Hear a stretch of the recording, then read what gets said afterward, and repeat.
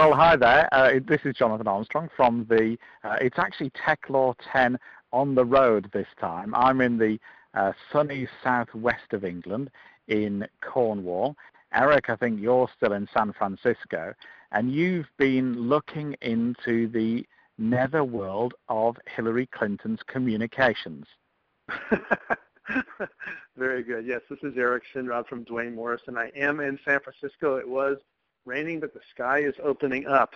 And that's appropriate, actually, because we need to think about, shining light on governmental affairs and sort of shining the sunshine where people can understand what government is up to. And so, for example, we have a fabric of law here in the United States that emanates quite a bit from the Freedom of Information Act. And under that statute, Jonathan, the people are entitled, as the Supreme Court has said, to know what the government is up to. And in a real democracy, it's really important that those who are governed are able to understand what those who are governing are doing and to have it be relatively transparent. And sorry, I'm sort of going roundabout on this, but under the Freedom of Information Act, and it's just one of several federal laws here that could be implicated, the people are entitled to make requests to the government to find out all sorts of information about governmental affairs, and we're basically entitled to that information on fairly narrow timelines unless one of 9 very narrow exemptions applies. So it's fairly much understood that there should be a transparent government here in the United States. So how does that bring us to Hillary Clinton? Well, Hillary Clinton, as you know, was the head of our State Department. Fine. She obviously, as part of her work, had numerous email communications, thousands, tens of thousands. That's fine, too. But we've come to learn, and it's been in the news, that Hillary Clinton did not use a government email address in directing her email communications. Instead, had a private email address. And she explained that she didn't want to carry around a different handheld device, and it was just easier and more convenient to do that. What's the problem? Then, as she's essentially creating government communications, they're not being recorded in a way that can be readily accessible as part of government communications. And come to learn, or at least there's a suggestion, and this is, I think, part of what's being debated, that thousands of her emails were actually deleted off the server where she was using her private email address. Now, in response to that, it's been said that I believe 30,000 of her State Department-related emails have been turned over. I think they take up perhaps 55,000 pages, something like that. So they're saying there's been a good faith effort to produce the information relating to her government communications from her private email address. Well, the problem is quantity isn't quality. So it's possible, Jonathan, she's turned over now 30,000 communications that related to her State Department work. That's great. But what if there are another 500 that went missing that are very important? And how do we get access to them? And they're not part of, how the government maintains its records.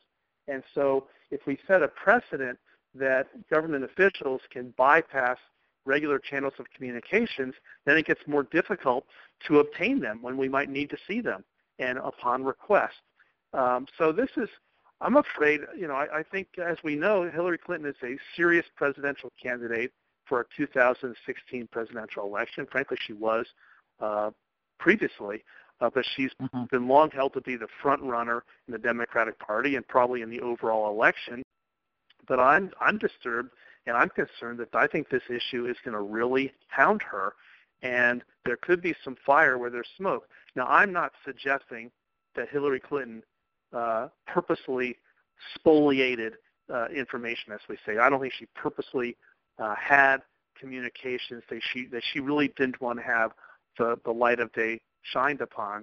I haven't seen anything indicating that, and I hope that's not the case. But nevertheless, just as a practice, she certainly should have known better, and it makes it very cumbersome to get at what she was doing as the head of the State Department. And this is going to nag her, and this might be her Achilles heel. What do you think, Jonathan? I think that sounds absolutely fascinating. I mean, it's easy, isn't it, for us who know a bit about technology to say that it is perfectly possible to have two email accounts on the same device. I mean, you know, getting Uncle Neil to the moon was rocket science, but that ain't. But I think we still see the same issues here as well. And interestingly, I think we may even see parallels with our own election campaign. A number of people in government where we have similar FOI rules, they and their advisors have sometimes maintained dual lines of communication with third parties, sometimes official communications, if you like, which are subject to FOI requests, and sometimes less official lines of communication through special advisors. Now, why that becomes an issue in the UK, particularly in the run-up to an election, is we have very tough funding rules, much tougher, I think, than in the US. So there is a per constituency limit to the amount of money that can be spent on the election. And we don't have things like free-for-all TV advertising. The parties are allocated a central budget of airtime, if you like, which may only equate to, let's say, less than half an hour for the political parties. I don't know the exact formula this time round, but it works to a formula, and you get free time, which is, if you like, advertorial, let's say, rather than an advert that all of the networks have to carry. So at this time of the election campaign in the UK, political funding is a huge issue. And obviously, there is a concern, just as you have it in the US, about dual lines of communication to the same individual. You know, if an individual is asking a minister in his capacity as a minister to do one thing, and that communication is subject to FOI request, then it is worrisome if there's a second line of communication, let's say on a Gmail account or from that politician's constituency office, asking for something in return, sponsorship for a ball, for example, a fundraising ball or whatever that might be. So I think I'm agreeing to you that let's just be generous and say it was probably unwise, if you're subject to freedom of information legislation, to maintain a sort of personal channel or a channel from your foundation as well. And I think it's another way, isn't it? It's another illustration of the way in which emails are the perennial witness to wrongdoing or perhaps misdoing in this case. Emails are there as a record, and people are clearly going to ask to see them. And the days when 35,000 pages of information were unassailable to a not-for-profit group or a charity looking for information are gone, because they can use technology to assist in that search and in joining up the dots. We've an excellent website in the UK that helps do that in the run-up to our elections, so helps things like match sources of funding to voting records in the Houses of Parliament. And my suspicion is that politicians, as with businesses, are going to have to get wise to the new world of communications. I don't know whether they were two random thoughts for you, Eric, but I think... No.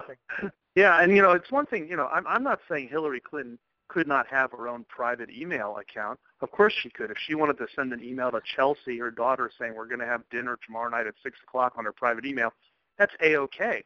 And you know, she could have had her State Department account and her private account, and that's fine. And if once in a while she made a mistake perhaps and did, you know, say one Gmail that related to State Department affairs, all right, maybe that's a little bit excusable, assuming it's not terribly important of an email. But when you have all of her governmental emails going through private email channels, not having any on the government system, I got to tell you, that's astounding. And I think one of the defenses made was, well, you can still retrieve the records because the recipients would be using governmental accounts. So, you have the to from, and so the person who receives, those records to be retrievable. But again, what if that government official now is no longer using the State Department .gov email address? I mean, this just creates a number of problems.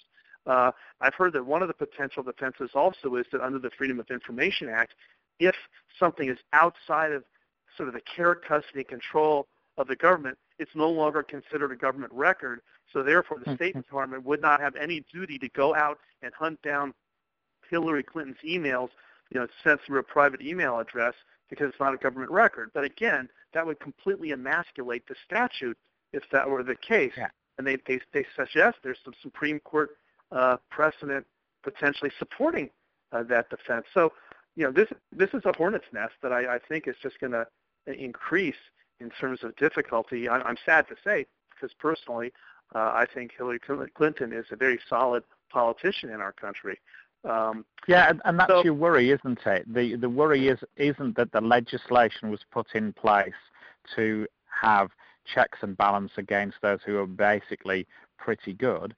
It was to stop, let's just say, I don't know whether you have the word, pettifogging bureaucrats using some sort of shield to do their dirty deeds away from public vision. And the difficulty with this case is if it sets a precedent to those pettifogging public officials that they can bypass the law as well, then we're in danger. Well, the Freedom of Information Act, if I recall correctly, was enacted in the 1960s, but it was given very strong and sharp teeth in the 1970s in the wake of Watergate. So, the statute's there really to prevent governmental abuses that could be, shielded from the light of public scrutiny. And so we don't want to do anything that supports the notion that the government can do things in secret beyond the realm of what we've already decided should be opened up by way of legislation. Anyway, we're probably going on. I think we have some agreement here, and hopefully this situation will work out. I do believe, not that I really have any information to suggest, but I do believe that there was not a cover-up here intentionally. I think this was just gross sloppiness, and there should have been people that should have known better. Not only Hillary Clinton, but the people receiving the emails. If you're a governmental official at the State Department and you keep receiving emails from the head of the department from a private email address, shouldn't somebody have said, "Hey, by the way, are you going to use our system?" I'm now ranting. No, but you're right. It's at least shared blame, isn't it?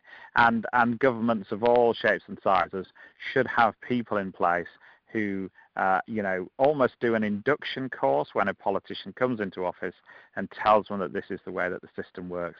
And if that didn't happen in this case, then it should next time around. Oh yeah, I think most of us would know better. I work at a major law firm, as you know, Duane Morris. And can you imagine me doing my legal communications not using my Duane Morris email address ever? It strains the imagination. Anyway, Jonathan, this has been a great Tech Law, probably 15, and we thank you all for joining us. I'm Eric Sinrod, like I just said, at Duane Morris. You can find me at ejsinrod@duanemorris.com. You can find us on Facebook, Twitter, LinkedIn. And Jonathan, why don't you shed the final light of sun on this podcast at the end here? Yes, I will do. Hope you picked up the bird song and you'd like it. It'll be back to normal next time around. Do connect with us through all those channels, as Eric said. I'm jonathan.armstrong@caudrycompliance.com, and we look forward to speaking to you next time around. Thanks for listening. Cheers.